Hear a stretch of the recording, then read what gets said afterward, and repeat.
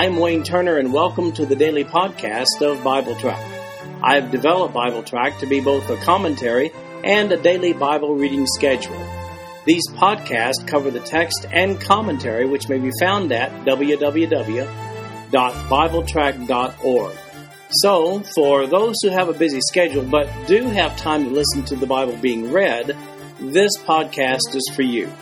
At the end of 1 year, you will have gone completely through the Bible. Today we're reading Genesis chapters 46 and 47. This is the New King James Version of the podcast. The King James Version is also available. In our last Old Testament reading, Jacob and his boys were reunited with Joseph. So in this chapter 46, we have Jacob and his 70 head to Egypt. Verse 1, So Israel took his journey with all that he had and came to Beersheba and offered sacrifices to the God of his father Isaac. Then God spoke to Israel in the visions of the night and said, Jacob, Jacob, and he said, Here I am. So he said, I am God, the God of your father. Do not fear to go down to Egypt, for I will make of you a great nation there. I will go down with you to Egypt, and I will also surely bring you up again, and Joseph will put his hand on your eyes. Then Jacob arose from Beersheba, and the sons of Israel carried their father Jacob, their little ones, and their wives in the carts which Pharaoh had sent to carry him. So they took their livestock and their goods, which they had acquired in the land of Canaan, and went to Egypt, Jacob and all his descendants with him. His sons and his sons' sons, his daughters and his sons' daughters, and all his descendants he brought with him to Egypt. Now going to Egypt had a family significance. Abraham got into some trouble when he went there back in Genesis chapter 12. He actually ended up getting kicked out. And back in Genesis chapter 26, verse 2, God instructed Isaac not to go into Egypt for famine relief. In this passage, however, Jacob received specific instructions from God to go into Egypt in chapter 46, verse 3. Notice the specific promise renewal to Jacob from God in verse 3, where it says, So he said, I am God, the God of your father. Do not fear to go down to Egypt, for I will make of you a great nation there. Abraham, Jacob's grandfather, saw this day coming when God told him in Genesis chapter 15, verse 13, Then he said to Abram, Know certainly that your descendants will be strangers in a land that is not theirs, and will serve them, and they will afflict them 400 years. In verses 8 through 27 of chapter 46, we get the accounting of those going down to Egypt. Verse 8, Now these were the names of the children of Israel, Jacob and his sons, who went to Egypt. Reuben was Jacob's firstborn. The sons of Reuben were Hanok, Palu, Hezron, and Carmi. The sons of Simeon were Jemuel, Jamin, Ohad, Jachin, Zohar, and Shaul, the son of a Canaanite woman. The sons of Levi were Gershon, Kohath, and Merari. The sons of Judah were Onan, Shelah, Perez, and Zerah. But and Onan died in the land of Canaan. The sons of Perez were Hezron and Hamul. The sons of Issachar were Tola, Puvah, Job, and Shimron. The sons of Zebulun were Sered, Elon, and Jaleel. These were the sons of Leah, whom she bore to Jacob in Padan Aram, with his daughter Dinah. All the persons, his sons, and his daughters were 33. The sons of Gad were Ziphion, Haggai, Shunai, Esbon, Eri, Aradai, and Areli. The sons of Asher were Jimnah, Ishua, Isui, Beriah, and Serah, their sister. And the sons of Beriah were Heber and Malchiel. These were the sons of Zilpah, whom Laban gave to Leah his daughter, and these she bore to Jacob 16 persons. The sons of Rachel, Jacob's wife, were Joseph and Benjamin. And to Joseph in the land of Egypt were born Manasseh and Ephraim, whom Asenath, the daughter of Potipherah, priest of On, bore to him. The sons of Benjamin were Bela, Becher, Ashbel, Gera, Naaman, Ehi, Rosh, Mupim, Hupim, and Ard. These were the sons of Rachel, who were born to Jacob, 14 persons in all. The son of Dan was Hushim. The sons of Naphtali were Jazael, Gunai, Jezer, and Shalem. These were the sons of Bilhah, whom Laban gave to Rachel his daughter, and she bore these to Jacob, 7 persons in all. All the persons who went with Jacob to Egypt, who came from his body, besides Jacob's sons' wives, were 66 persons in all. And the sons of Joseph, who were born to him in Egypt, were 2 persons. All the persons of the house of Jacob who went to Egypt were 70.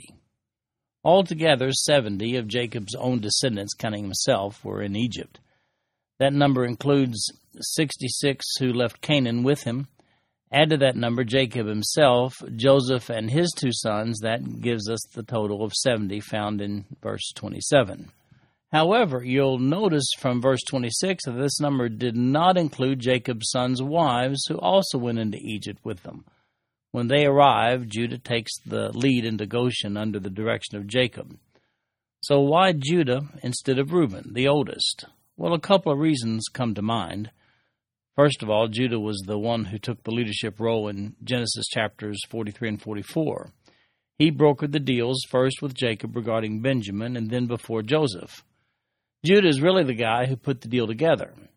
Secondly, Reuben, Levi, and Simeon, the 3 older brothers, older than Judah, they had disgraced Jacob previously. Reuben had defiled his stepmother back in Genesis chapter 35, and Simeon and Levi had murdered all the men in Shechem back in Genesis chapter 34. As we'll see when we get over to Genesis chapter 49, verses 3 through 7, Jacob never really got over those actions. Oh, one more possibility comes to mind. Perhaps we're being prepared for the fact that the Messiah will arise from the tribe of Judah. And by the way, that's King David's tribe too, naturally. Here's a point that I find interesting about Jacob's family who went into Egypt. 2 of the 70 descendants of Jacob in Egypt were half Canaanite. That was Simeon's son Shaul in verse 10, and Judah's 3rd son Shelah. You'll recall the incident related to us regarding Judah and Tamar in Genesis chapter 38.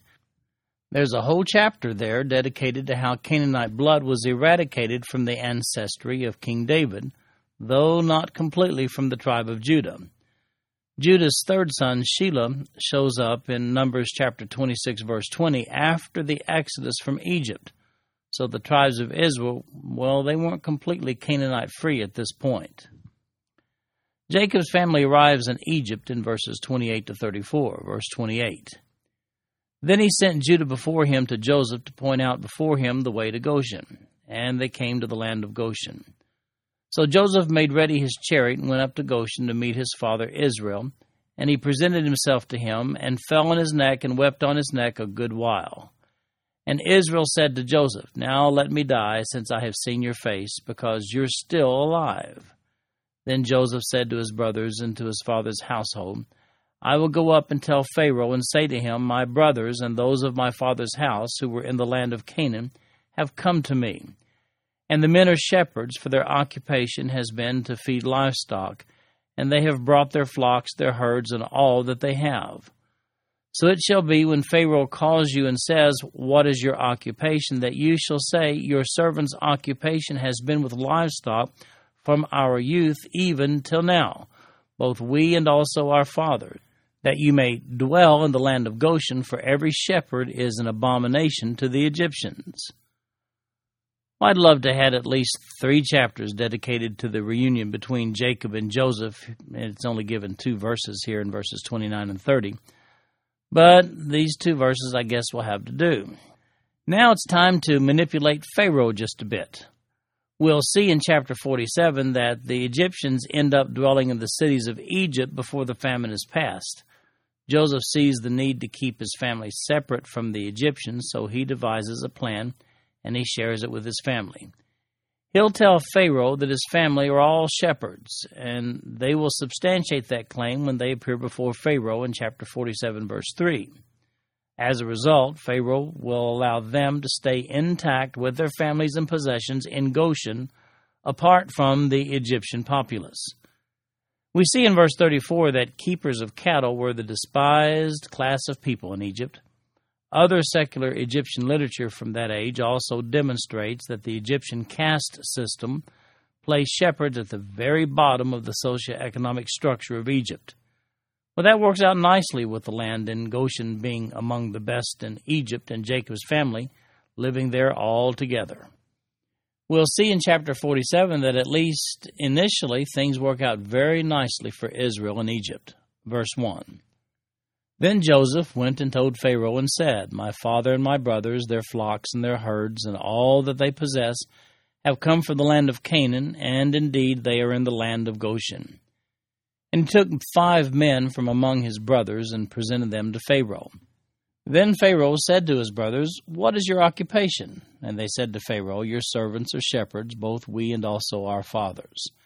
And they said to Pharaoh, We have come to dwell in the land because your servants have no pasture for their flocks, for the famine is severe in the land of Canaan. Now, therefore, please let your servants dwell in the land of Goshen. Then Pharaoh spoke to Joseph, saying, Your father and your brothers have come to you. The land of Egypt is before you. Have your father and brothers dwell in the best of the land. Let them dwell in the land of Goshen. And if you know any competent men among them, then make them chief herdsmen over my livestock. Then Joseph brought in his father Jacob and set him before Pharaoh. And Jacob blessed Pharaoh. Pharaoh said to Jacob, How old are you? And Jacob said to Pharaoh, The days of the years of my pilgrimage are 130 years. Few and evil have been the days of the years of my life. They have not attained to the days of the years of the life of my fathers in the days of their pilgrimage. So Jacob blessed Pharaoh and went out from before Pharaoh. And Joseph situated his father and his brothers and gave them a possession in the land of Egypt, in the best of the land, in the land of Ramses, as Pharaoh had commanded. Then Joseph provided his father, his brothers, and all his father's household with bread, according to the number of their families. Well, we see that Joseph's plan works. Pharaoh asked Joseph's family about their occupation, and they say it's shepherding.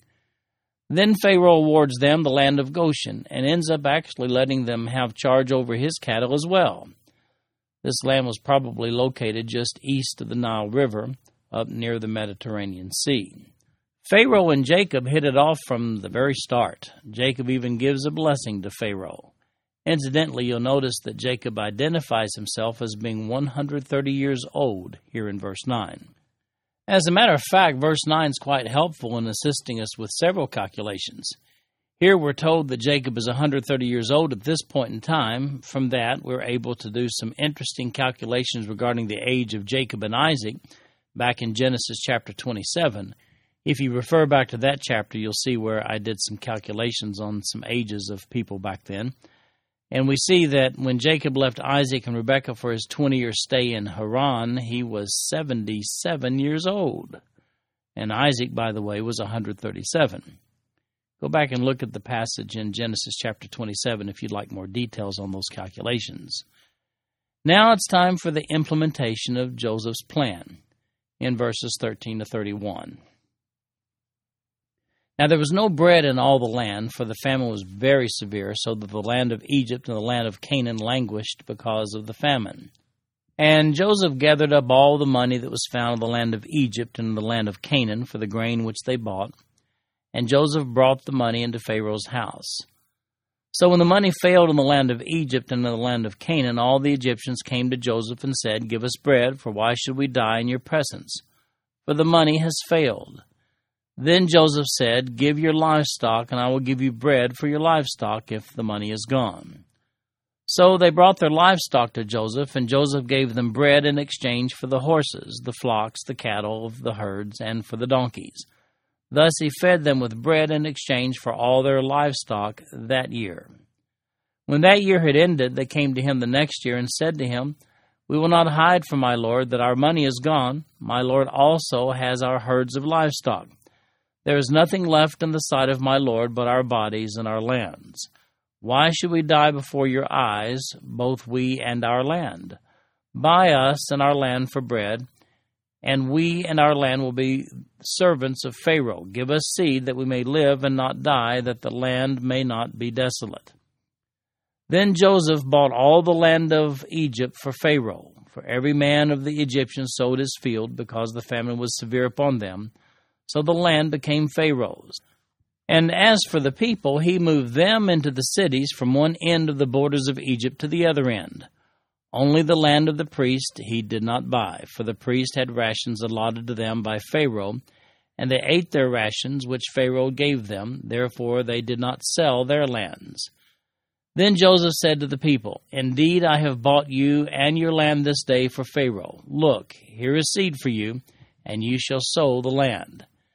And it shall come to pass in the harvest that you shall give 1/5 to Pharaoh, 4/5 shall be your own as seed for the field and for your food, for those of your households, and as food for your little ones.